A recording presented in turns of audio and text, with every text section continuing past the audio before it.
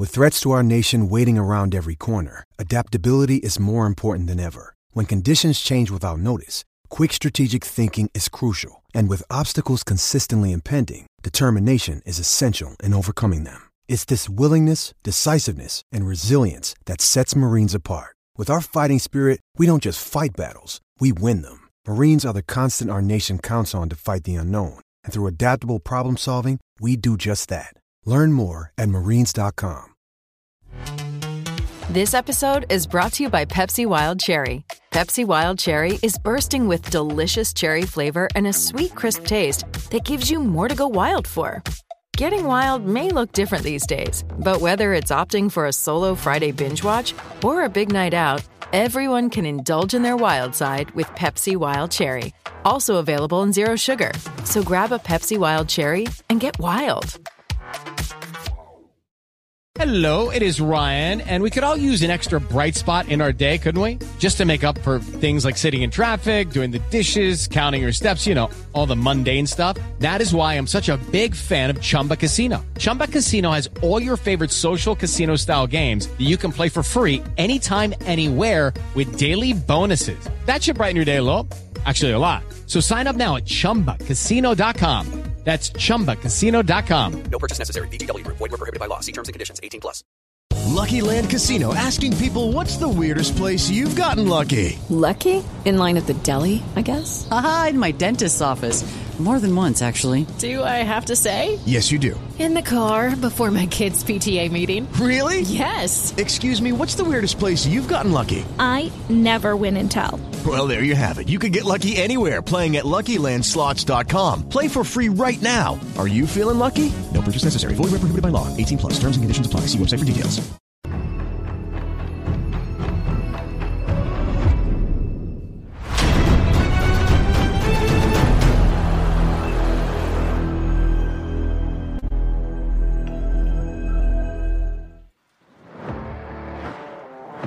Good morning, everyone. Welcome. It's FPC Radio Live. It's January the 9th, 2023, and the regular season in the NFL is over.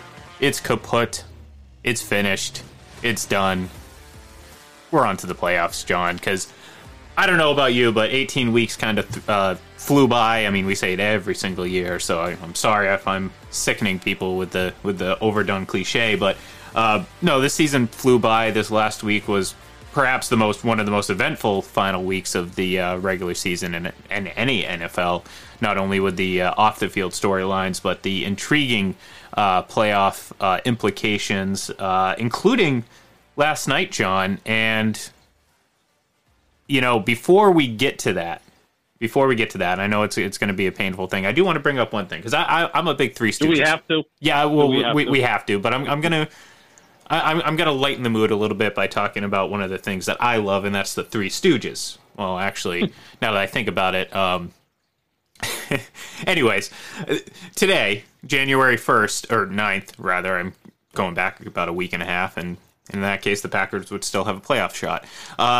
Sorry. I apologize. I'm just, just putting off the inevitable. I mean, the Patriots are out of the playoffs. The Buccaneers, I mean, we'll see. Luckily, they got the Cowboys this week, but we'll see what happens there. But today is actually, on January 9th, 1947, John, the Half-Wits Holiday episode of The Three Stooges aired for the first time. And the reason I bring that up is that was Curly's last episode as a member of the, full-time member of The Three Stooges, because he actually suffered a massive stroke during the filming of that episode. And if you go back, it's the premise of the episode was the Stooges, there's a high society group who wanted to teach the Stooges manners, and there was a bet that they could become gentlemen.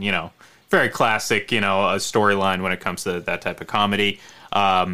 Towards the end of the episode, they get into the ballroom where they're supposed to show off their manners. You see Curly there, but in the final scene with the pie throwing scene and everything, he is obviously very not present in the episode, and that is because just prior to that, he had suffered a major stroke, which obviously kept him from performing and later led to his death a few years after that. So I guess I said I was going to lighten the mood, but then it kind of made it a little bit depressing. But it just happened to be today, and I just happened to be watching. I have all the discs, on DVD. I just happened to be watching that disc last night. I usually throw them on at the end of the night to kind of, go to sleep to, and that was just happened to be that one. So for any Stooges fans out there, I know my good buddy Mike Debate, we talk Stooges all the time, so I'm sure he knows that, but I don't know. In the spirit of the January 1st Stooges marathon that I grew up on, I always like to watch a lot of those episodes around the beginning of January, and this time around I got alerted to this anniversary. I'm still amazed at how good those look, right? They've been so well preserved. They look fantastic. I mean, it's like, obviously, the Hitchcock films that were in black and white look fantastic, and they're 75 years old, and they still look really, really great because they're on film, and that preserves better than anything else. But yeah, I mean, those were some tough guys. I mean, he suffered the stroke, and they continue on with finishing the episode. Yeah. So again, that was 1947. Times have changed. Yeah, quite a bit. And look, I mean, that was if you've watched as much as I have, and I've certainly seen them in order, because like I said, part of it is having the DVD, and you can kind of see a progressive decline prior to that, just in Curly's mannerisms and his ability, his speaking ability. It just things you could kind of tell in hindsight, obviously, looking back at it. But no, it was like I said, I always kind of every year since I was a kid, watching that Stooges marathon really got me hooked. But since then, I always kind of get the urge to watch a bunch around this time of the year. So, anyways, enough of talking about the Stooges. Well, I guess we're gonna keep talking about Stooges because we're gonna talk about some really funny, ironic, some weird just moments and chain of events that occurred yesterday. Because first of all, I mentioned Aaron Rodgers and the Packers. You want to start right there, John? You want to just rip that Band-Aid off and just okay? Absolutely. Well, you know me. I'm not afraid to criticize Aaron Rodgers. I'm very analytical. Me neither. When it comes to him, yeah. I know you're not. That's for sure. Most everyone is ready, willing, and able to criticize him, and he deserves criticism. He had an off year this year. He wasn't particularly good last night. There were moments where he looked like Aaron Rodgers, and then there were other moments where he looked like he just wasn't engaged, and that's been kind of the season, right? Yeah, exactly. I mean, not just last night. Yeah. Right. Yeah, I mean, the 4-game winning streak, I'm like, okay, he's not playing great, but he's leading. Yeah. And last night, it seemed like, again, they reported that the thumb got banged up again, and that final drive was something that they've done a lot this year, where they have a final drive, they're down 4 points with 6 minutes left.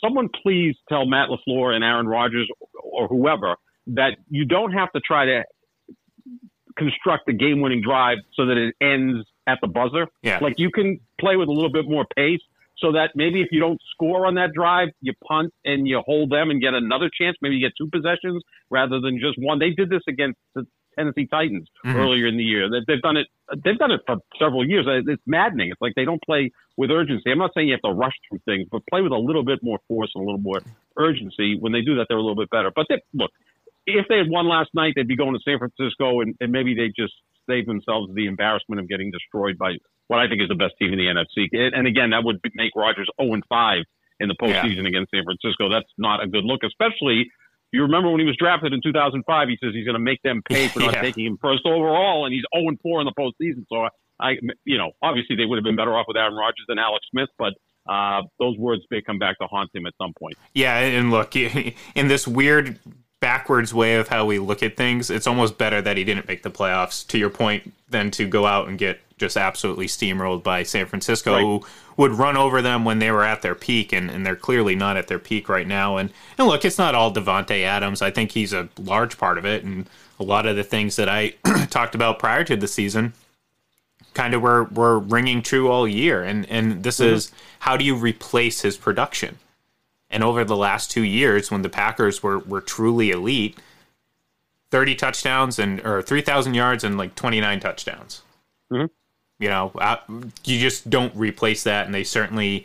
And we even talked about this at the beginning of the season. We didn't think that they did an adequate job in trying to replace those players. They weren't going to go out and find a one-to-one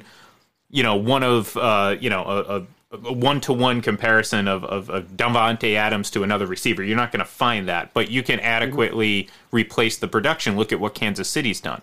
Again, you ask Chiefs fans, they think, it's Patrick Mahomes and no offensive line and no offensive players, but they have really good offensive players, and they did a good job replacing bodies on offense and players that can make plays and do things on offense. The Packers did not. And we saw that all season because it wasn't just that, you lose Devontae Adams' talent, but this year more than not, you realize how much, Aaron Rodgers kind of needed that, especially this year. And it could have made a lot of things look a lot better than what ultimately they were, and certainly could have masked a lot of problems that they had, certainly on offense. Because, look, they had a pretty good running game, really good running backs. You have some talent on offense. Christian Watson looks like he's going to be a stud, but this team just could never find that groove or rhythm or identity really on offense. Because what were they? Were they an Aaron Rodgers-led team? Were they a running team? Were they, a team that never is out of it? I don't think there were any of those things. I have no idea what they were. No, they were an 8-9 team, the third best team in their division, and fortunately for them, the Chicago Bears play in their division. I mean, look, I think everyone is going to anoint the Detroit Lions as the favorites to win the NFC North next year, and probably for a good reason. I mean, they were 9-8. They won 8 of their last 10. Their offense looks to be very, very strong, and their defense is young and aggressive, and they're buying into Dan Campbell's message. And you're in a division with, is Aaron Rodgers coming back next year? Is he going to request a trade? What the hell is going to happen with that? And you got Minnesota that went 13-4, but we think that's kind of like a fake 13-4, and they'll probably revert to being maybe a close to 500 team next year. So everyone's already on board with the Lions being the team to beat the NFC North for next year. Yeah, the biggest thing, though, is, and this is kind of, and it wouldn't be talked about now, but what are you going to get out of Jared Goff? He had a great season this year. He did. I mean, I don't think it's off to say that you can't 100% expect that again next year. And if you don't get that level of quarterback play, this Detroit Lions team isn't going to be taking any steps forward. So he'll be Jared off next year. Yes, Jared off Jared Goff. Or perhaps, John, perhaps a soon-to-be 46-year-old will find his way up to Detroit and save that franchise next year. You know what? I wrote a column years ago about that. I was like laughing. I was like, okay, he's going to go first to win a title with Tampa, and then you know what? He'll go win a title in Cleveland because they haven't done anything in half a century, and then he's going to go to Detroit, the ultimate losing franchise, and win. And what the hell? Why not? And I think his mom's family is originally from Minnesota, not Michigan. Yeah, but he obviously went to school in Michigan. So hey, who knows? Look, it's not a bad spot, right? I mean, they've got some. Yeah, they've got some talent there. That offensive line is elite. Jamal Williams is a studded running back. DeAndre Swift is outstanding. They got some wide receivers, and they got 2 first-round picks this year. They own the Rams' first-round pick as well, so they can stack that defense. And look, Dan Campbell. The thing I like about Dan Campbell is, first of all, that guy, if he stepped away from coaching, would go into TV in like 5 seconds and be like a stud at that. But I think what he talks about, he actually believes. Yeah, like it's not fake, and players are buying into it. So good for them. Yeah, I mean that would be interesting. Brady going to the Detroit Lions. I mean, talk about saving the ultimate loser franchise. I mean, that would be awesome. Well, I mean, let's be honest, John. He did already go to the franchise that had the worst winning percentage in all of sports, and a win against the Cowboys on Monday will match the entire franchise's playoff win total before he arrived. They only had 6. They have 5 since Brady's been there, including, obviously, the Super Bowl. So, Braden brought up a great point, and it's up on the screen here, and I didn't realize this, but the Lions were the only team in the NFC North with a positive point differential, including the Vikings. Yeah, with 13-4. No, I going into that game, I was nervous. They had chances to really widen the lead in the second quarter. They lost that game in the second quarter. They're up 9-3. They're driving for at least another field goal, maybe a touchdown. You're up either 12-3 or 16-3, and then Aaron Jones fumbles, and he's had fumble issues in the past. Also, the first drive of the game, you got 1st and goal at the 5, and you can't score. And we talked about it before the show. Rodgers could have probably walked in for a touchdown. Instead, he does this crazy shovel pass that doesn't work. So you had chances in the first half to be up by multiple scores. And at that point, maybe you put Detroit to sleep. But it's 9-6 going into halftime, and I'm like, they're up 3. They've kind of dominated the first half. That was not a good sign. Yeah, and there was a weird feeling going into that half, and that's never a good sign for a team that's struggled as much as Green Bay has all season. So I guess that brings up the question that obviously was a question last year, and I think becomes even more of a question this year. And whether or not you listened to Aaron Rodgers after the game, you got to wonder: is he coming back next year?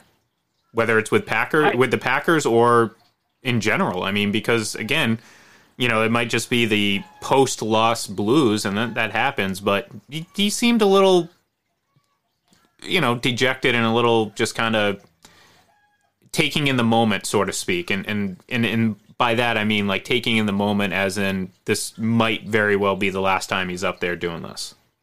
Yeah, I mean, he talked with Chris Collinsworth and Mike Tirico in preparation for the game about that. He wanted to win this game because he knew he wasn't going to play at Lambeau the rest of the year. Maybe he was even hinting that it wouldn't be never playing at Lambeau again if he retires, if he goes to some other franchise. Who knows if they play at Lambeau? He also was asked to do a jersey swap after the game with Jameson Williams, the stud rookie receiver from the Lions, and he said, "I think I'm going to hold on to this." He didn't do it, not because he's a guy that wants to disappoint a young guy. It's just that he may think it's his last game. Yeah. I wouldn't be shocked if he retires. The only thing is, I think you got to give these guys a little space and time to do this, but you also can't wait till June. Like, we can't be doing what they did with Favre for several years where, ESPN's live, with Brett Favre sitting on the tractor opening up, Bud Lights.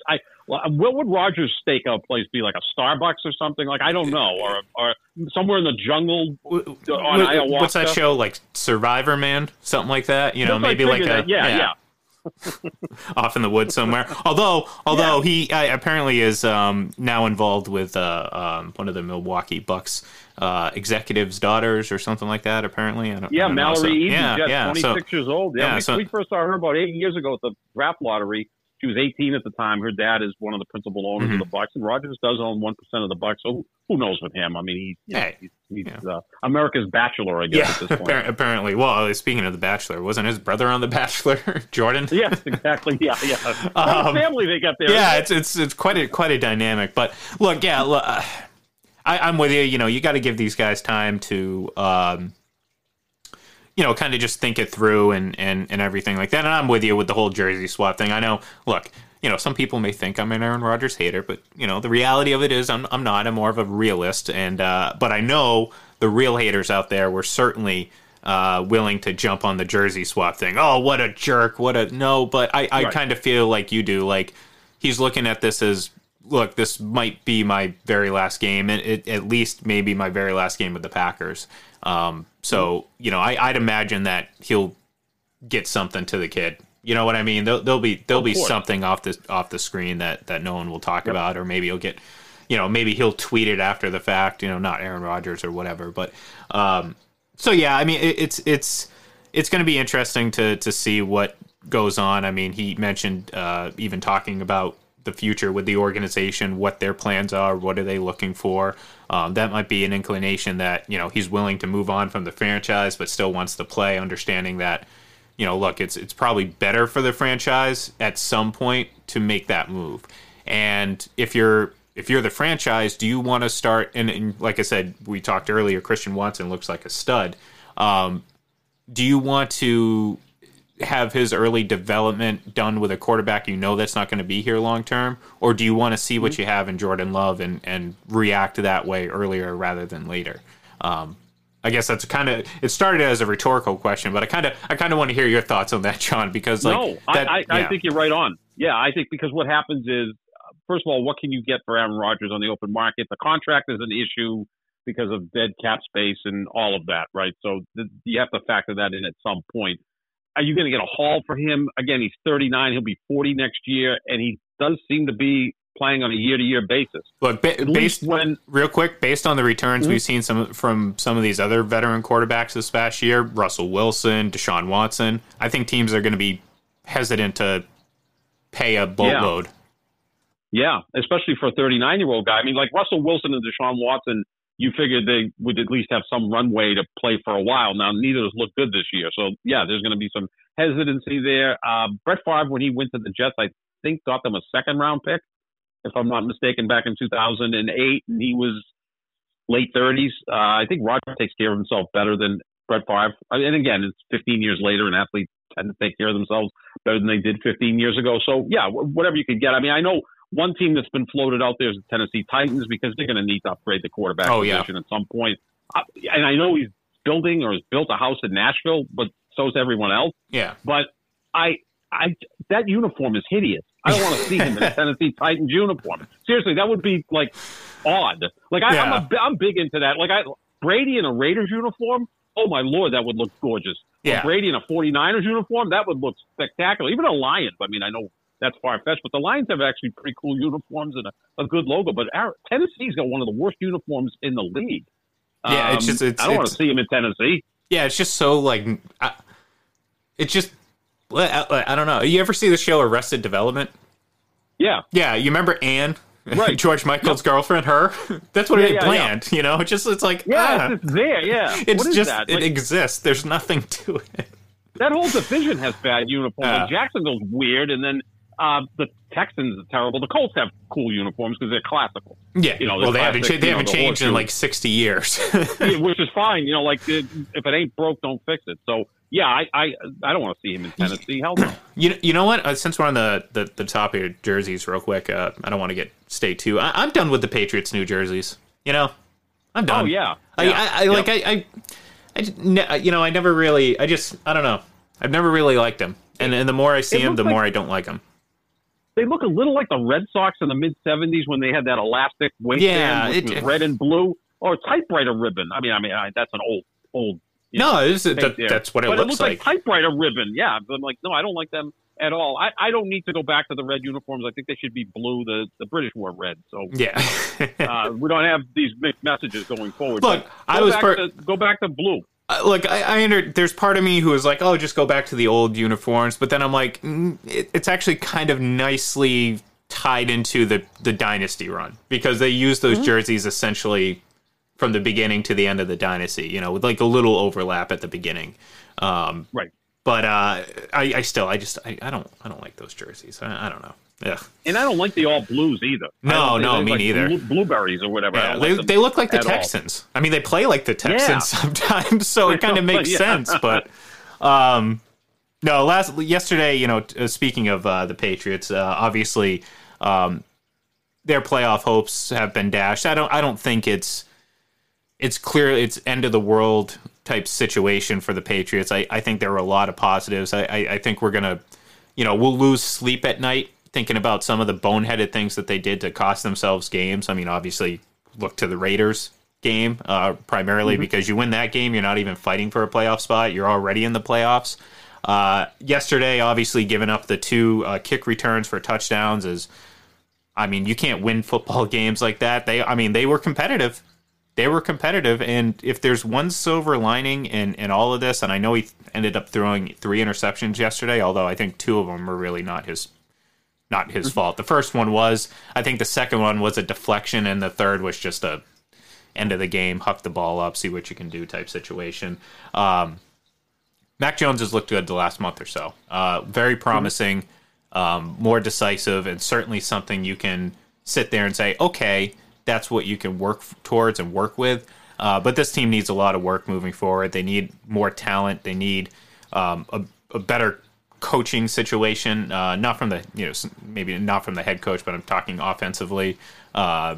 You know, Bill O'Brien's name has been floated about, you know, as an offensive play caller. That could work, certainly.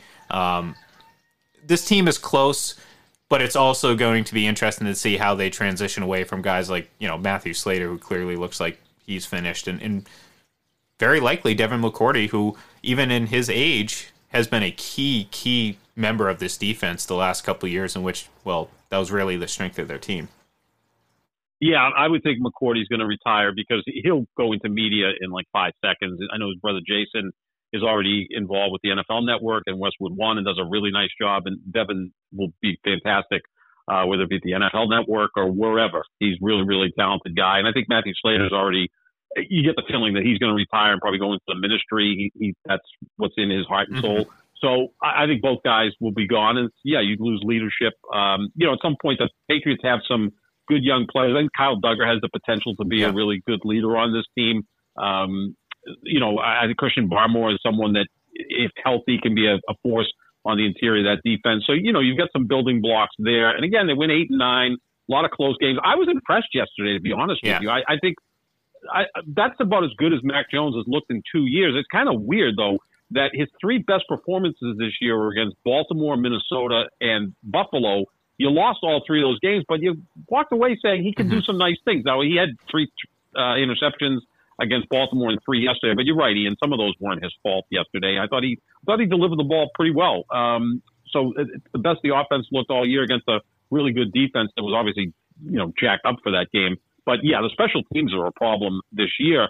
I believe from 2000 to 2021, the Patriots only allowed 6 kickoff returns for touchdowns. They allowed 3 this season, and 2 were yesterday, obviously. So that's a concern. Maybe Joe Judge goes back to coaching special teams, and Cam Achord has shown the door because he's been here for a few years and the special teams have deteriorated. Maybe someone should let Tony Romo know that, because after the second kick return for a touchdown, he goes, "This is amazing against the Patriots. They always have great special teams." Well, they haven't the last couple of years. But Tony Romo did not have a good day yesterday. from the shut up at some point, right? I mean, well, it's not only that, but it's like he was so positive about the catch being out of bounds. I think that was the play where he's like, it's like 50-50. I'm like, what are you looking at, Tony? Look, I said it, and this, I don't get it. This is exactly my, this is the same way I treat like people that get overhyped when they first come into the league. It's like, all right, let's give it a break. Like, people are so sick of Phil Simms that they latched onto Tony Romo, and because he had a good couple first games where, he was calling out coverages, doing this, doing that. I can't listen or watch games where he's calling them because it drives me nuts. And it's not that he says things that I disagree with. I mean, there's going to be plenty of announcers that say things I disagree with. It's just the constant, like, and it's almost nonsensical at this point. That's what it's deteriorated to. At least you could understand what he was saying early on. Now it's just like gibberish, Sounds like he's passing a kidney stone. Yeah, most of the time, right? Like, Jim, I don't know. Yeah, and Nance is a consummate professional. He's really good. You could throw him into any sport; he's going to be outstanding. But yeah, I mean, even on these calls, it's like, I don't know, and I'm like, well, you're paid $18 million. Yeah, you're paid a lot of money to know. So yeah, say something. I mean, I look, I'm a big Aikman fan. I think Troy Aikman's the best of all the lead analysts because he's not afraid to say things. And he's such a smart player, and it doesn't mean he's always. It doesn't mean he's always right. No, I mean, I think he's just more even keeled, a little bit more. Maybe not deadpan might be the way to say it, but in a very serious manner. And it kind of explains how they play the quarterback position, right? Aikman was a consummate leader, tough, all buttoned up, and Romo was kind of a loose cannon as a quarterback, right? I mean, he was prone to big interceptions at the wrong time, and he kind of is a swashbuckler and flies off the seat of his pants when he does this type of stuff. So, yeah, it kind of explains how these guys are going to do. Maybe in 10 years when Tom Brady retires, we'll see how he does in the booth. Yeah, well, in 10 years, right? If that, maybe. We'll see. Speaking of Brady, look, yesterday, obviously, I would have liked to see more from the starters just in terms of time played. But after, their starting center, which is a backup, goes down and you start to risk injury, I thought that was probably the smartest thing that this coaching staff has done all season, and that is pull your starters, and who cares about that game against the Falcons? Because despite everything that happened, look, in the little bit of time that Tom played yesterday, he looked great. I mean, I don't know what it is. I don't know if the last couple weeks just have flipped a switch and who knows? I know there's no real switch that you can flip, but you know what I mean? Like, if they finally... Because what did they do, John, yesterday? They came out and spread the ball out. They mixed up the plays with some play action and some, getting the ball to their wide receivers early. And then they played some nice runs off of that. And that's exactly what I think we've all been just begging the Buccaneers to do in order to see consistent offensive success. Now, obviously Chris Godwin had another fumble yesterday, but, I'm not terribly concerned about that because he's starting to look a lot better, a lot healthier, rather. I don't want to imply that he was... I mean, his play was indicative of his recovery from injury. Like, we just felt, and we watched him all season, and say, look, he just doesn't have that extra burst. Well, he's starting to get a little bit more of that back.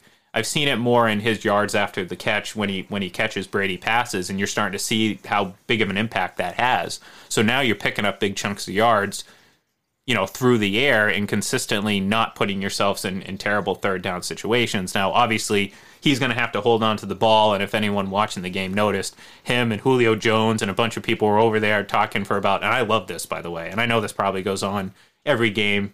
Players are always having conversations about how to do things better. But I love their discussion about just, holding on to the ball, because you look at these guys who, Julio Jones is Julio Jones, Chris Godwin's been in the league forever, and they're still over there talking about, okay, well, next time this has happened a lot, how can I do this better? And you hope that, obviously, that's not an issue in the playoffs, but I've said it already today, the Buccaneers get, I don't want to say gifted, because they have their own struggles, so it's not going to be a cakewalk, but in a way, they got gifted a great matchup this postseason against a very mediocre Dallas Cowboys team and a quarterback who has thrown 15 interceptions this year, John, in 12 games. Crazy. Yeah, he's really regressed. I mean, I think in the last 17, he has 11 interceptions. He's like good for 2 turnovers a game, and also fumbles. The offense doesn't look all that good for Dallas. The thing is, they'll have moments where they look explosive and they'll put up a bunch of points, and then there'll be other games where they can't get out of their own way. And even their defense is somewhat regressed as well. It appears to be a 2-man defense at this point. Trayvon Diggs is a really good cornerback. He is prone to give up some big plays, but he'll make big plays for you as well. Micah Parsons is a stud, and the other 9 guys out there are kind of trying to find their way. So this looks like, and it would be called an upset because Dallas is a 3-point favorite, which I think this game should be closer to being a pick. I know it's tough to say an 8-9 team should be favored over a 12-5 team, but the 8-9 team is at home and has Tom Brady, a quarterback who's never lost to Dallas. He's 7-0 in his career against Dallas. And I know we always throw those things out there. I mean, like he beat them in 2003. Does that mean anything? I mean, most of the guys playing now were like in grade school. So, but he's never lost to the Cowboys. And also, Dallas has not won a road playoff game since like the mid-90s. Since I was in grade school. Since you were in grade school. I mean, it is really a weird matchup there when you're talking to Brady against the Cowboys. But again, we'll see what happens. I think Dallas is more talented than Tampa, but with that guy behind center, I give them a real chance to win that game on Monday night. Well, and that's the thing. The difference in quarterbacks is, I think, massive, especially if you're getting Dak Prescott turning the ball over, and as Braden brings up, there are a lot of pick sixes, too. This isn't just your run-of-the-mill throwing interceptions. He's thrown, I think, 3 of them? Yes. Something like that? Yeah, and much of them coming in the last month and a half. So I think, again, this Buccaneers team has struggled all season creating turnovers on defense. If they can't do it, then this idea that the Buccaneers are going to have a good matchup goes out the window. But I feel like Dak can't not throw an interception. At this point, it's almost a given. Like, you might as well just get it out of the way early because you know what's going to happen. So we'll see what what the Buccaneers bring. I mean, what's going to be huge for them is if they get Ryan Jensen back, because obviously we saw an injury to their center Hainsey yesterday, but over the last couple of weeks, like I said, combined with the better play calling, because this all matters. I mean, if you're doing the same things and are very predictable, well, yeah, of course your offensive line is going to get beat a lot because the other team essentially knows what you're doing all the time. They've gotten more creative on offense. They've done a lot better job pass protecting. Now, it's not perfect. I think the decision to take Tom Brady out was that play where the ball was snapped and Brady was already getting hit by the time he got the ball. They were just like, all right, that's it. Take him out. Get him out. He's already set his record. He's thrown a few passes. He threw a very nice touchdown. He add that to the list. 98 players now have caught touchdown passes from Tom Brady in his career. You know, like take him out. And like I said, I would have loved to see him stay in there. I would have loved to see him pad some stats. And not only that, I would have loved to see them continue to find a little bit of rhythm. But at that point, the game was pointless. You know what you got in front of Dallas. And to be honest, they're a veteran team. So would it have been nice to fine-tune some things? Sure. But you can still do this without doing that. So I was perfectly okay taking him out. Because as it turns out, John, you're not going to get too far down the list of quarterbacks in the NFC playoffs that you trust before you get to Tom Brady. And maybe you put Jalen Hurts on because ahead of him because of just how good he's been and how good the Eagles have been. But Kirk Cousins, no. Dak Prescott, absolutely not. Brock Purdy, he's been great. But individually, are you going to bank on Purdy over Brady? Probably not. So, you know, who's Geno Smith? I mean, Geno Smith. No, there really is. No, there really is no one. I mean, I haven't done the numbers yet, but Brady has 35 playoff wins. I think Dak has 1. Kirk Cousins has 1. Geno Smith, Purdy, and Jalen Hurts have none. So yeah. Well, it's not even necessarily about just their history, because kind of to your point, like what does playoff wins in 2003 matter in this discussion? No, this isn't like a legacy, prop up for Brady. This is combined with the fact that he's still playing at an elite level. Like, look, John, he ended up finishing the year second in passing yards, and he kind of left a lot on the table. You know what I mean? Like he was at 4,600 coming into week 17. He ended with 4,694 or something like that at 45 years old. Like, come on now. The guy can still sling it. So it's like I'm looking at it, and I'm like, if we were to power rank the quarterbacks in this conference, and it's not, like I said, it's not just a legacy award. I mean, you'd be hard pressed to go too far down the list before you hit Brady. And like I said, I mean, I might even put him at the top of the list just because of who he is and the fact that he's still playing at the level that he's playing at. Yeah, it's Hurts and Brady, right, would be the top 2 guys, because everybody else is, nothing too great out there. So, I mean, I would say, and again, Hurts, who's an MVP candidate, probably not going to win it. I think Mahomes is going to win it at this point because Hurts missed the 2 games. But yeah, Brady's still playing at a very, very high level. He's got his weapons there, and if Ryan Jensen's back, that can really help that interior of the offensive line. And they're at home. And look, Dak Prescott's playing the worst of his career right now at the wrong time. So yeah, the AFC is completely different. That's like, look at these guys, look at these shiny toys, look at these explosive players. The NFC is a little bit different. Yeah, I would still think he's the best quarterback out there, and at worst, second behind Jalen Hurts, who again is coming back off an injury as well. So how healthy is he? Although they do have the bye week, which is going to come in handy for them. Yeah, and look, they looked so much better with Hurts under center. I mean, it's a shame that he did miss those 2 games because, again, I think he was the front runner heading into that week before he started missing a couple of games, and it's kind of unfortunate that it kind of played out that way. But for the Eagles' sake, I mean, we saw what they looked like without Jalen Hurts, and we saw what they looked like even with a moderately healthy Jalen Hurts. So, all right, before we wrap up the show, I'm going to ask you a question, John. I'm just going to ask you very simply of super. Do I need my lawyer? Depends on what your answer is. Okay. We have 3 days of super wild card weekend, 2 games on Saturday, 3 games on Sunday, and then we top it all off with Buccaneers and Cowboys on Monday night. It's the day of my root canal, John, so hopefully I will not be getting 2 of them in one day. So anyways, of all those games, I'm not talking about, obviously, you want to see Brady play, or you want to see this, you want to see that. Of those games, what is the most intriguing matchup for you this weekend, and kind of what are you, I guess, most excited for on top of that? I really like the quarterback matchup between the Chargers and Jacksonville, and that's the Saturday night game, which kind of surprised me because that's normally a marquee game, and you're going to see Jacksonville for the 2nd straight week playing on Saturday night. Like, that's how much the sport's flipped this year.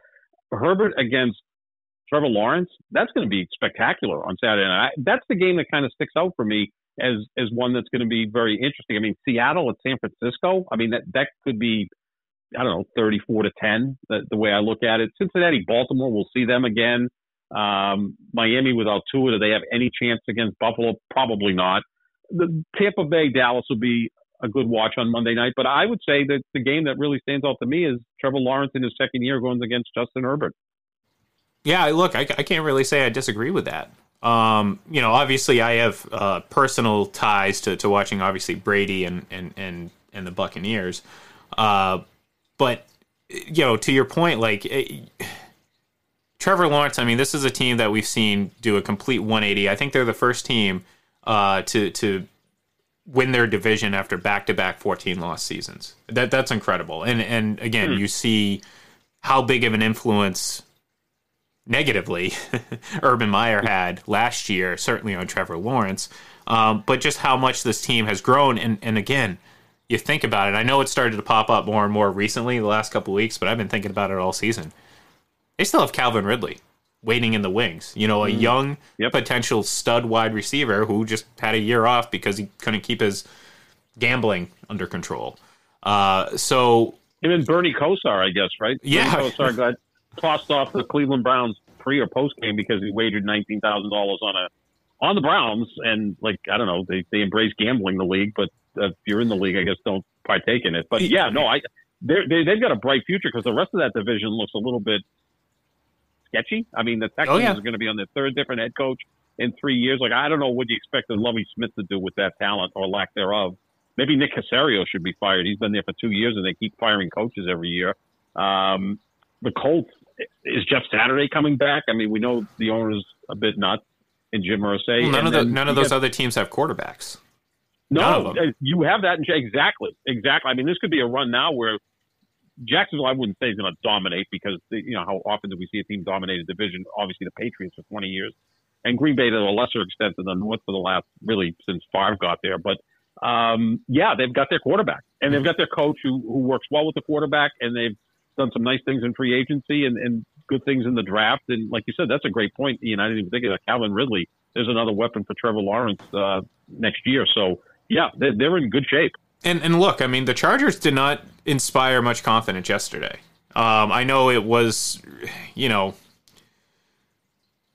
important are Week 18 games when you already have the playoffs locked up and essentially the playoff seeding is essentially decided. But we were kind of starting to get excited that the Chargers were starting to play some better football. They did not play well yesterday. And you're starting to think okay, I would have maybe thought they could have been a dangerous team going into the playoffs. But to your point, now you're looking at a Jacksonville team who, what do they got to lose at this point?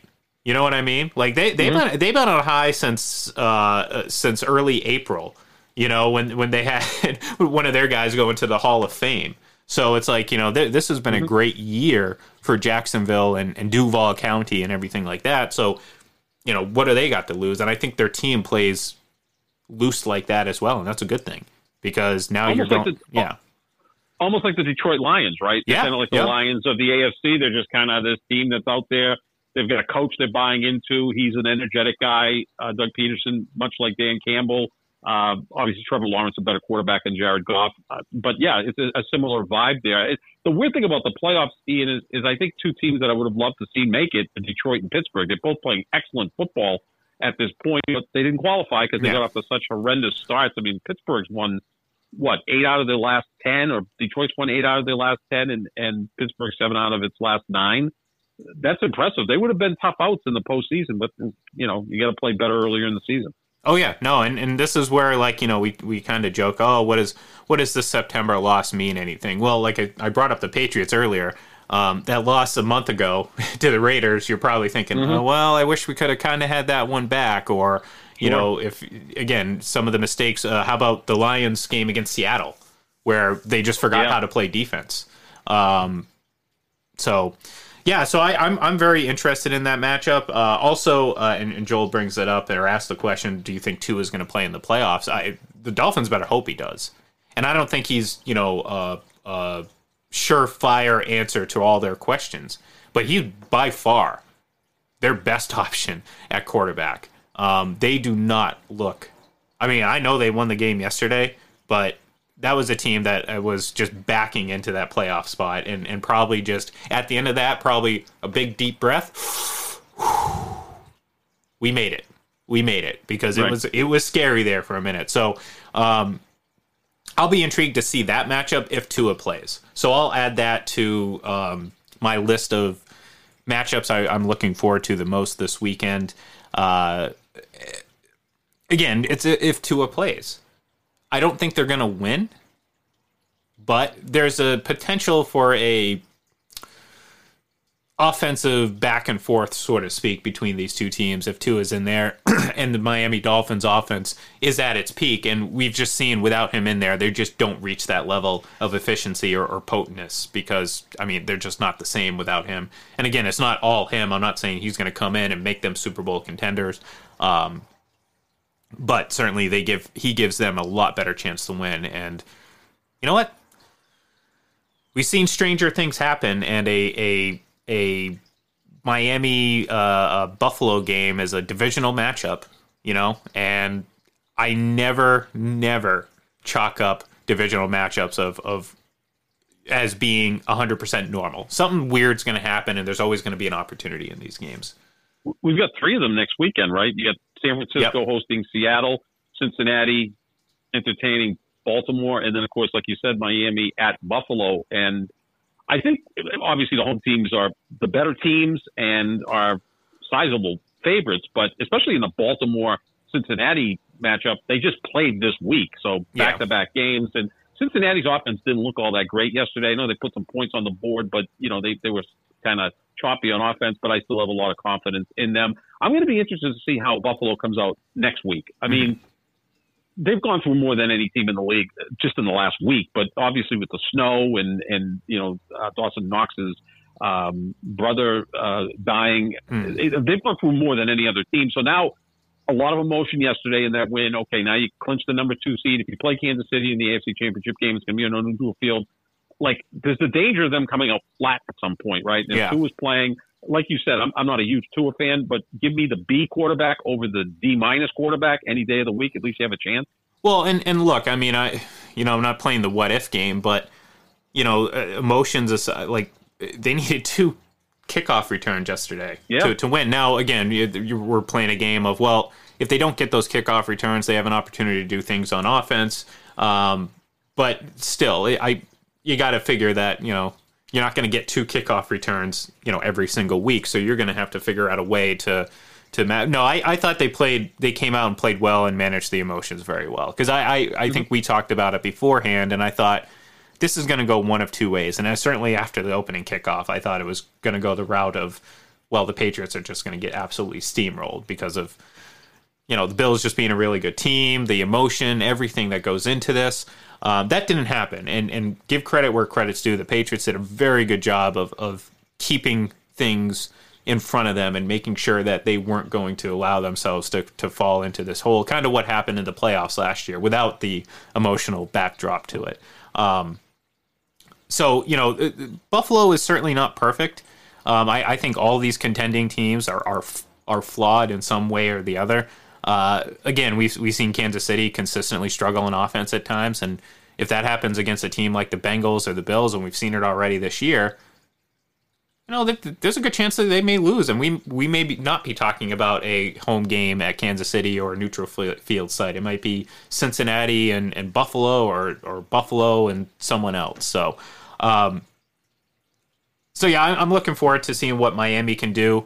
But more importantly, what is Buffalo? How are they going to respond? Not only, another week removed from the whole situation, and then you add the element of getting back to the playoffs because, as much as the regular season has been all fun and games, and, well, maybe that's the bad way to describe the regular season for the Bills, but in the sense that when you're playing the regular season and you're an elite team, there's pressure, but that pressure isn't necessarily real pressure. Does that make sense? Like, you're Buffalo, you're great, you're going to go out there, you're going to win 75-80% of your games just by virtue of being a better team than most.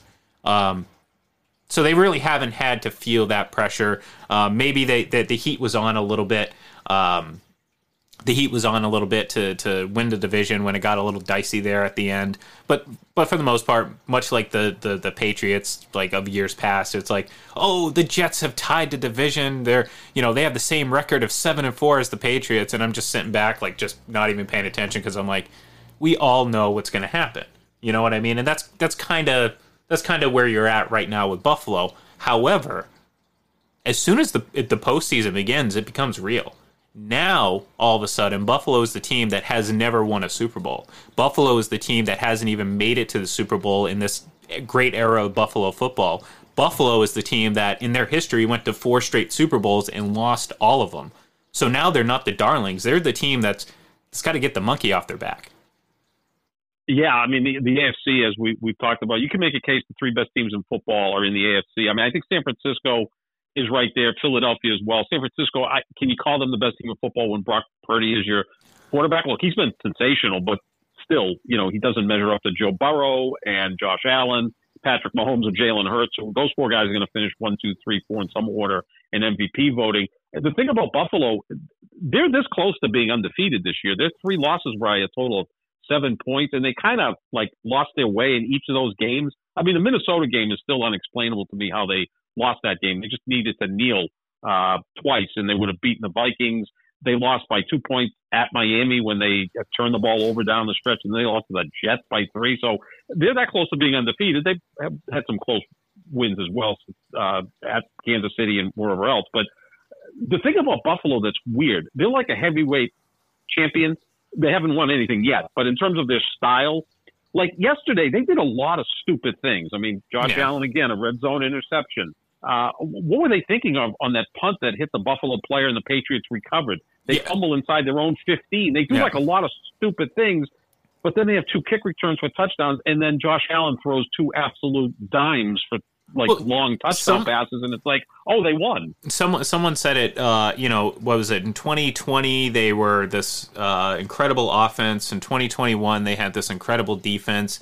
Neither of those units are at that level this year, but they're almost just a team that just knows how to win. And that's almost more important. Learning. Yeah, that's the most important thing. So, good point. Good point. I'll definitely be looking forward to seeing how they respond and whether or not, they should win this game. But there's still a lot we can learn from Buffalo against Miami this weekend. So, all right, that's going to do it for us here today. We will be back tomorrow, and of course, the rest of the week. We're going to be looking forward to this weekend and really getting geared up for these matchups. Maybe we'll power rank our players, and maybe we will give our list of the best quarterbacks in each conference heading into this weekend, and we'll have some fun with it. So, excuse me, guys. Thank you, everyone, and we will certainly be talking to you later in the week. Give us a follow on Twitter at FullPressNFL, at FPC Radio Live, and of course, head over to FullPressCoverage.com to check out all the latest and greatest. So, thank you, everyone, and we'll talk to you then. Hello, it is Ryan, and I was on a flight the other day playing one of my favorite social spin slot games on ChumbaCasino.com. I looked over the person sitting next to me, and you know what they were doing? They were also playing Chumba Casino. Coincidence? I think not. Everybody's loving having fun with it. Chumba Casino is home to hundreds of casino-style games that you can play for free anytime, anywhere, even at 30,000 feet. So sign up now at ChumbaCasino.com to claim your free welcome bonus. That's ChumbaCasino.com and live the Chumba life. No purchase necessary. VGW. Void where prohibited by law. See terms and conditions. 18+. Join us today during the Jeep Celebration event. Right now, get 20% below MSRP for an average of $15,178 under MSRP on the purchase of a 2023 Jeep Grand Cherokee Overland 4xE or Summit 4xE. Not compatible with lease offers or with any other consumer incentive offers. $15,178 average based on 20% below average MSRP from all 2023 Grand Cherokee Overland 4xE and Summit 4xE models in dealer stock. Residency restrictions apply. Take retail delivery from dealer stock by 4/1. Jeep is a registered trademark.